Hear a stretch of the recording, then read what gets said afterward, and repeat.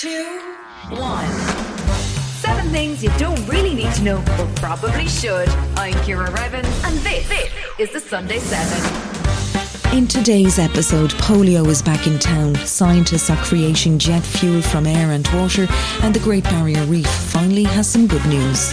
But first, it was on this day in 1894 that the first wireless transmission of information was demonstrated by Oliver Lodge during a meeting of the British Association at Oxford.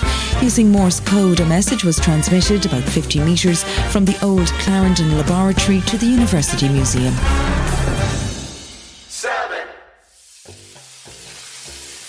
Following the driest 8 months since 1976, the first hosepipe bans of the year are now in place.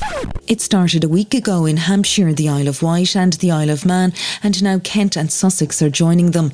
The warm weather and prolonged dry spell have depleted reservoir and river levels, meaning an urgent reduction in demand is needed to keep things flowing smoothly. The ban means filling your paddling pool, putting on your sprinklers, and even jet washing your car could land you with a £1,000 fine. We know that people who use a hosepipe, it's 1,000 litres for an hour, which is more than one person will use in a whole week. So we're just asking people to stop using water for some of those things that perhaps aren't necessary, just while we've not got any rain. That was Southern Water's Chief Customer Officer, Katie Taylor.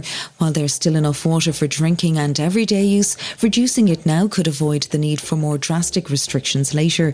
Gareth Patchett is head of water at Manx Utilities. Talking to Sky News, he explained the predicament the Isle of Man is in. We've had a bit of a double jeopardy situation where there's very little water coming into the reservoir now, and the demand has gone up by about 20%. So what happens is that the reservoir started to drop quite steeply, and it's now approaching 65%. In the unlikely event that it doesn't rain again until October, by the middle of September we would start to be in a serious situation. So what needs to be done? While we're not technically in a drought, it's clear we're heading in that direction. Jim Hall is a Professor of Climate and Environmental Risk at the University of Oxford and explained. There is not one single thing which will solve the risk of droughts. The National Infrastructure Commission has said that we should really be proceeding on 3 fronts, and roughly equally on those 3 fronts. 1 is reducing leakage, 2 is reducing water demand, and 3 is making more water sources available through investment in strategic infrastructure. Water companies say there's no direct risk to customer drinking supply, but as more hosepipe bans begin, it's clear we're doing our future selves a big favour.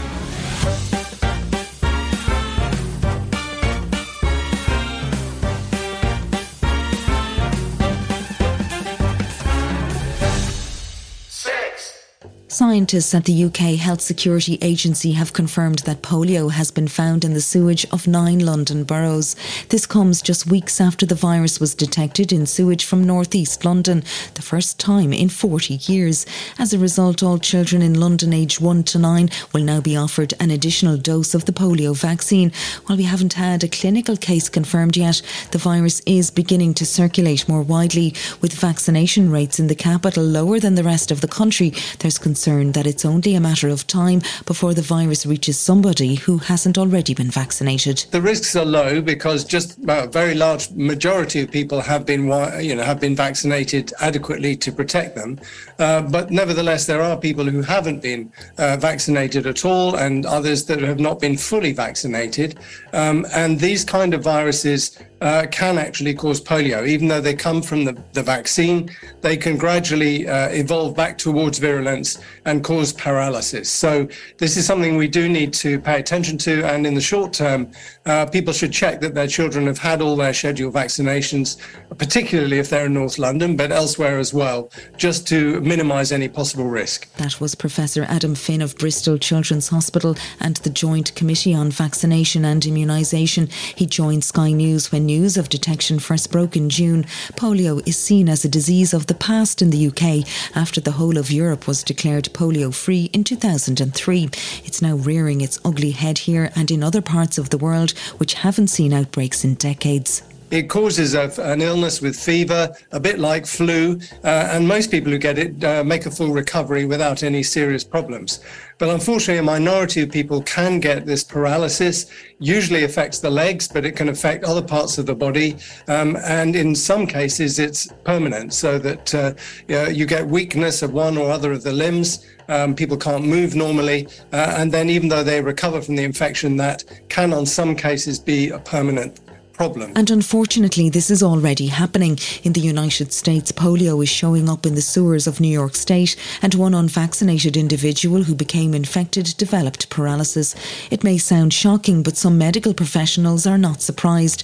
Dr. Purvi Parekh is a New York infectious disease physician and shares her thoughts with CBS News. Now, in the last 2 years, with the pandemic, childhood immunization rates have dropped dramatically, not only due to anti-vax sentiments, but just due to the fact that people were just not getting routine medical care. In addition to sewage surveillance to track the spread of the virus, the hope is that the vaccine booster programme will help stamp out the virus once and for all. Still to come on the Sunday 7, virtual reality to help pain management and environmentally friendly chocolate.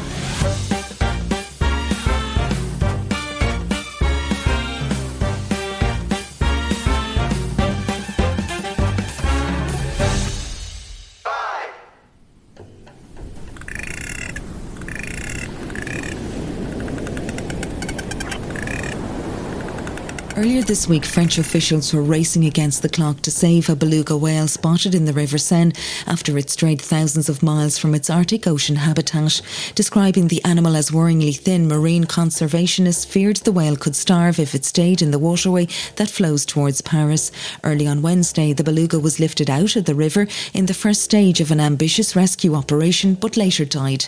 This is not the first time a whale has found itself stuck in a river. An orca died after being stranded in the Seine just a few months ago, and in May last year a minke whale had to be euthanised after it became stranded in the River Thames. But how are they getting lost, and why does it keep happening? To answer these questions and more, we spoke to Nicola Hodgins, the research coordinator at Whale and Dolphin Conservation. Hi Nicola, thanks for joining us. So why do whales get stuck on shores and in rivers in the first place? The majority of time it's purely a navigational error. They've either been compromised their health already beforehand, so they're weak and maybe not thinking quite straight, and they can end up just taking a wrong turn. Other times when some animals can be following prey and they just don't realise, they're just more intent on where the prey is as to actually where they're going. They can sometimes get stuck in kind of small lochs or, as you say, up rivers. And other times again, it's just complete disorientation. There could be some kind of noise. It's predominantly seems to be military sonar, and also sonar which is used for oil and gas exploration, and that can cause animals to become completely disorientated, and therefore they don't actually know where they are and where they're swimming, and then that's how they can end up in a habitat that they're not used to being in. What are the dangers for the whales in this predicament? Simply that they're out of their habitat. They're not in habitat which is suitable to them as a species. And there's a reason that we find different species in different habitats, whether it's cold water, tropical. So different species are suited to different habitats.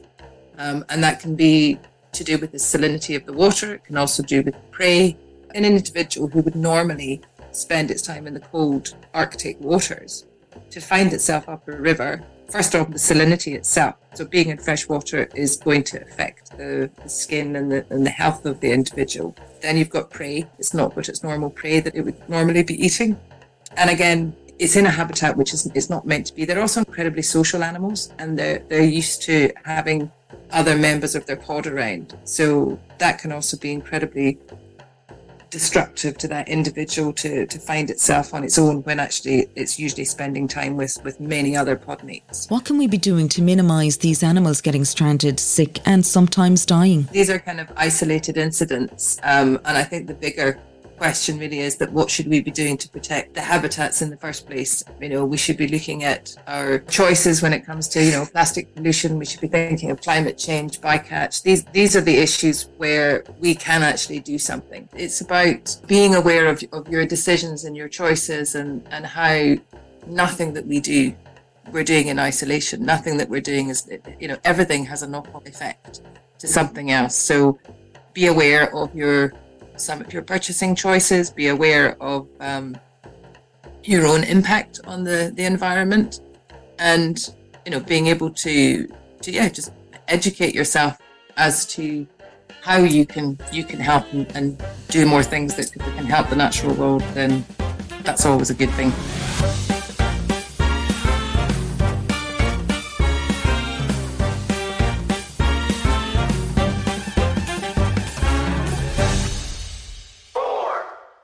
What do you get when you mix sunlight, water and carbon dioxide? Carbon neutral jet fuel. That's according to scientists at ETH Zurich.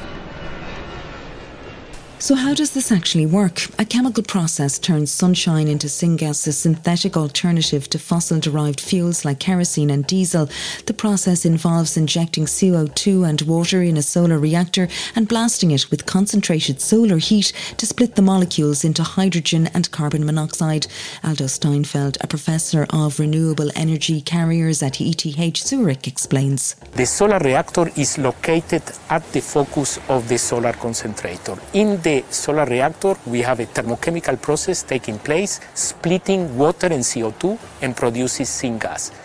This reaction is highly endothermic, requires very high temperature, and we are providing this energy by concentrating solar radiation by a factor of 3,000. Syngas can then be easily processed into kerosene, methanol and other hydrocarbons, which can be used in global transport or shipping. These synthetic liquid fuels release as much CO2 as they previously absorbed from the air, which is what makes them carbon neutral. Philip Furler is the founder and CEO of Synelion, a company which aims to scale up the solar fuel production technology to industrial levels. Our goal is that by 2025 to have the first full-scale commercial solar fuels plant in operation with a production capacity of around 10 million litres of methanol per year. The company has agreed to work with Swissair to produce carbon-neutral aviation fuel. Their solar jet fuel production will begin in 2023 with mass commercial production to follow. Still to come on the Sunday 7, a boost for the Great Barrier Reef. Right after this. Planning for your next trip? Elevate your travel style with Quince. Quince has all the jet-setting essentials you'll want for your next getaway, like European linen, premium luggage options, buttery soft Italian leather bags, and so much more. And it's all priced at 50 to 80% less than similar brands. Plus, Quince only works with factories that use safe and ethical manufacturing practices. Pack your bags with high-quality essentials you'll be wearing for vacations to come with Quince. Go to quince.com/trip for free shipping and 365-day returns.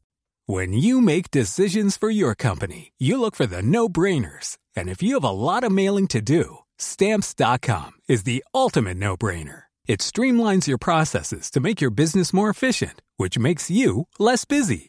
Mail checks, invoices, legal documents, and everything you need to keep your business running with Stamps.com.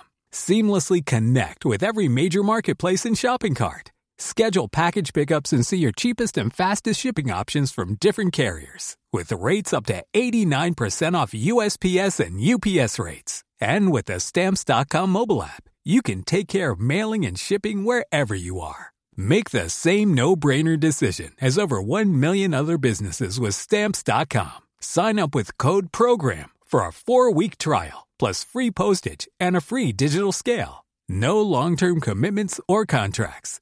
That's Stamps.com. Code PROGRAM. You're listening to the Sunday 7. Follow us for your weekday news espresso, or maybe try our UK edition. It's all in the usual places.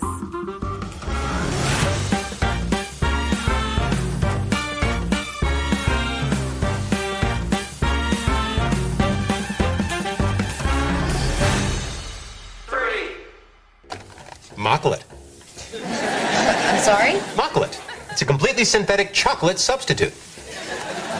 Ooh. Is there a way of creating environmentally friendly chocolate? Dr. Johnny Drain is a material scientist turned chef who's been looking at the science behind replacing cocoa with other foods such as barley and carrots. What most people don't realise about cocoa and chocolate is that about 70% of it is produced in just 2 countries in West Africa, Ghana and Ivory Coast. in a way that involves outsized water consumption, so about 20,000 litres of water per kilo, and that's way more than beef or soy or avocado. That was Johnny, founder of Win-Win Food Lab, speaking with BBC Click. Not only is there an environmental cost to the production of cocoa, there's also the concern of child labour and under-regulated working conditions. Growing up in Birmingham near the Cadbury's chocolate factory, Johnny has also been curious about the taste of chocolate. You know, if you put your scientist hat on, it's just a bunch of compounds, and it's quite complex, but essentially it's just a bunch of compounds.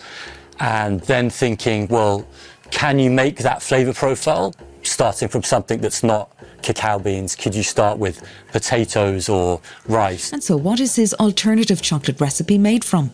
Well, we can't tell you the secrets of exactly what we do, but our hero ingredients are barley, which has this, rich tradition of being used to make whiskey and beer, and also carob.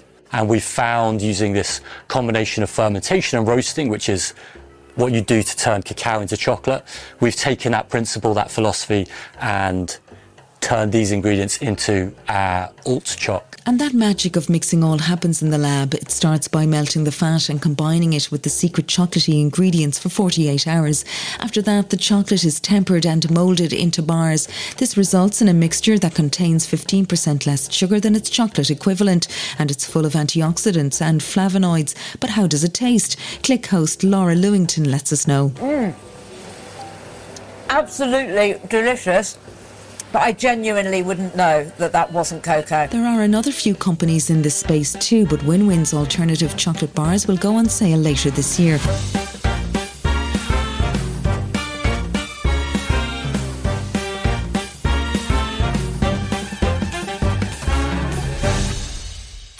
And we've got a tour of Victoria Falls today, which is going to be lovely scenery.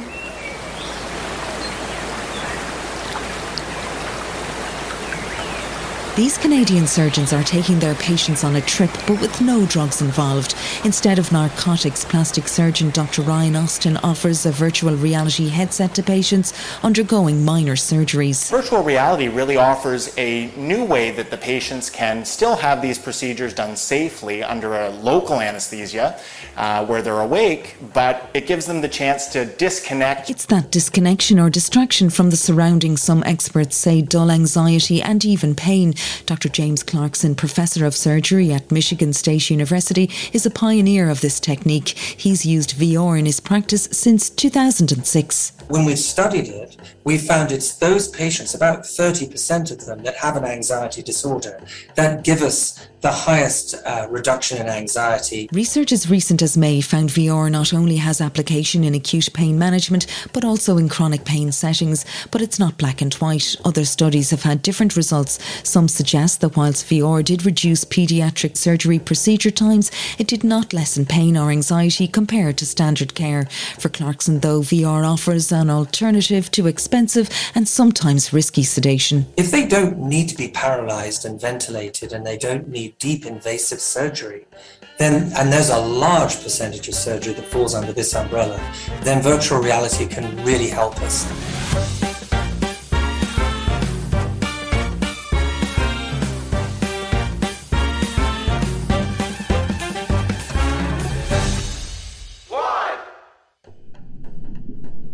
There's finally some good news for the state of Australia's Great Barrier Reef. Some areas are seeing the highest amount of coral recorded in 36 years of monitoring. The health of the reef is measured in coral cover. That's the proportion of the reef surface covered by sponges, algae or other organisms, and it's improved significantly. Almost 90 reefs were surveyed between August last year and March this year.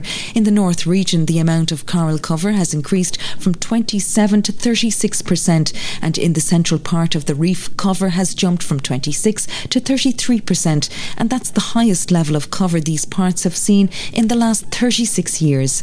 Mike Emsley is a senior marine research scientist at the Australian Institute of Marine Science, the body that carried out this research. He spoke to NBC News and says the findings have been very encouraging. We always knew that the reef could recover. I guess the surprising aspect is that it has continued its upward trajectory despite the last two mass coral bleaching events in 2020 and this year, 2022. But I think that points to the fact that not all bleaching events are equal. So the last two events haven't had the accumulated heat stress that we saw in 2016-17. So today I think what we're seeing is that the Great Barrier Reef still is a resilient system. It still maintains that ability to recover from disturbances. As encouraging as this seems, the new coral taking over is leaving the reef more vulnerable to future devastating impacts. The Institute head, Dr. Paul Hardistry, spoke with ABC News about the report and was cautious that we're not in the clear just yet. The message that everyone needs to understand is that this is not the 1980s. That'll be the easy thing to take away. That the coral cover is as good as it was in the 80s in many places, yes. Are the underlying conditions the same? No, we're walking the tightrope. We've had some luck in the last few years. That isn't going to continue unless we really take a lot of action to change things, to turn it around. This has been the Sunday 7. However you're listening, do us a favour and hit the follow button. We'll be back tomorrow at 7 a.m. with the regular Smart 7 Ireland edition. Have a great rest of the weekend. Written, produced and published by Daft Doris. Hi, this is Ciara from the Smart 7 Ireland edition. Just to let you know, we're pausing this podcast from Friday the 25th of August, but you can still get up to speed in just 7 minutes if you search the Smart 7 and catch up with our UK edition. Thanks for listening.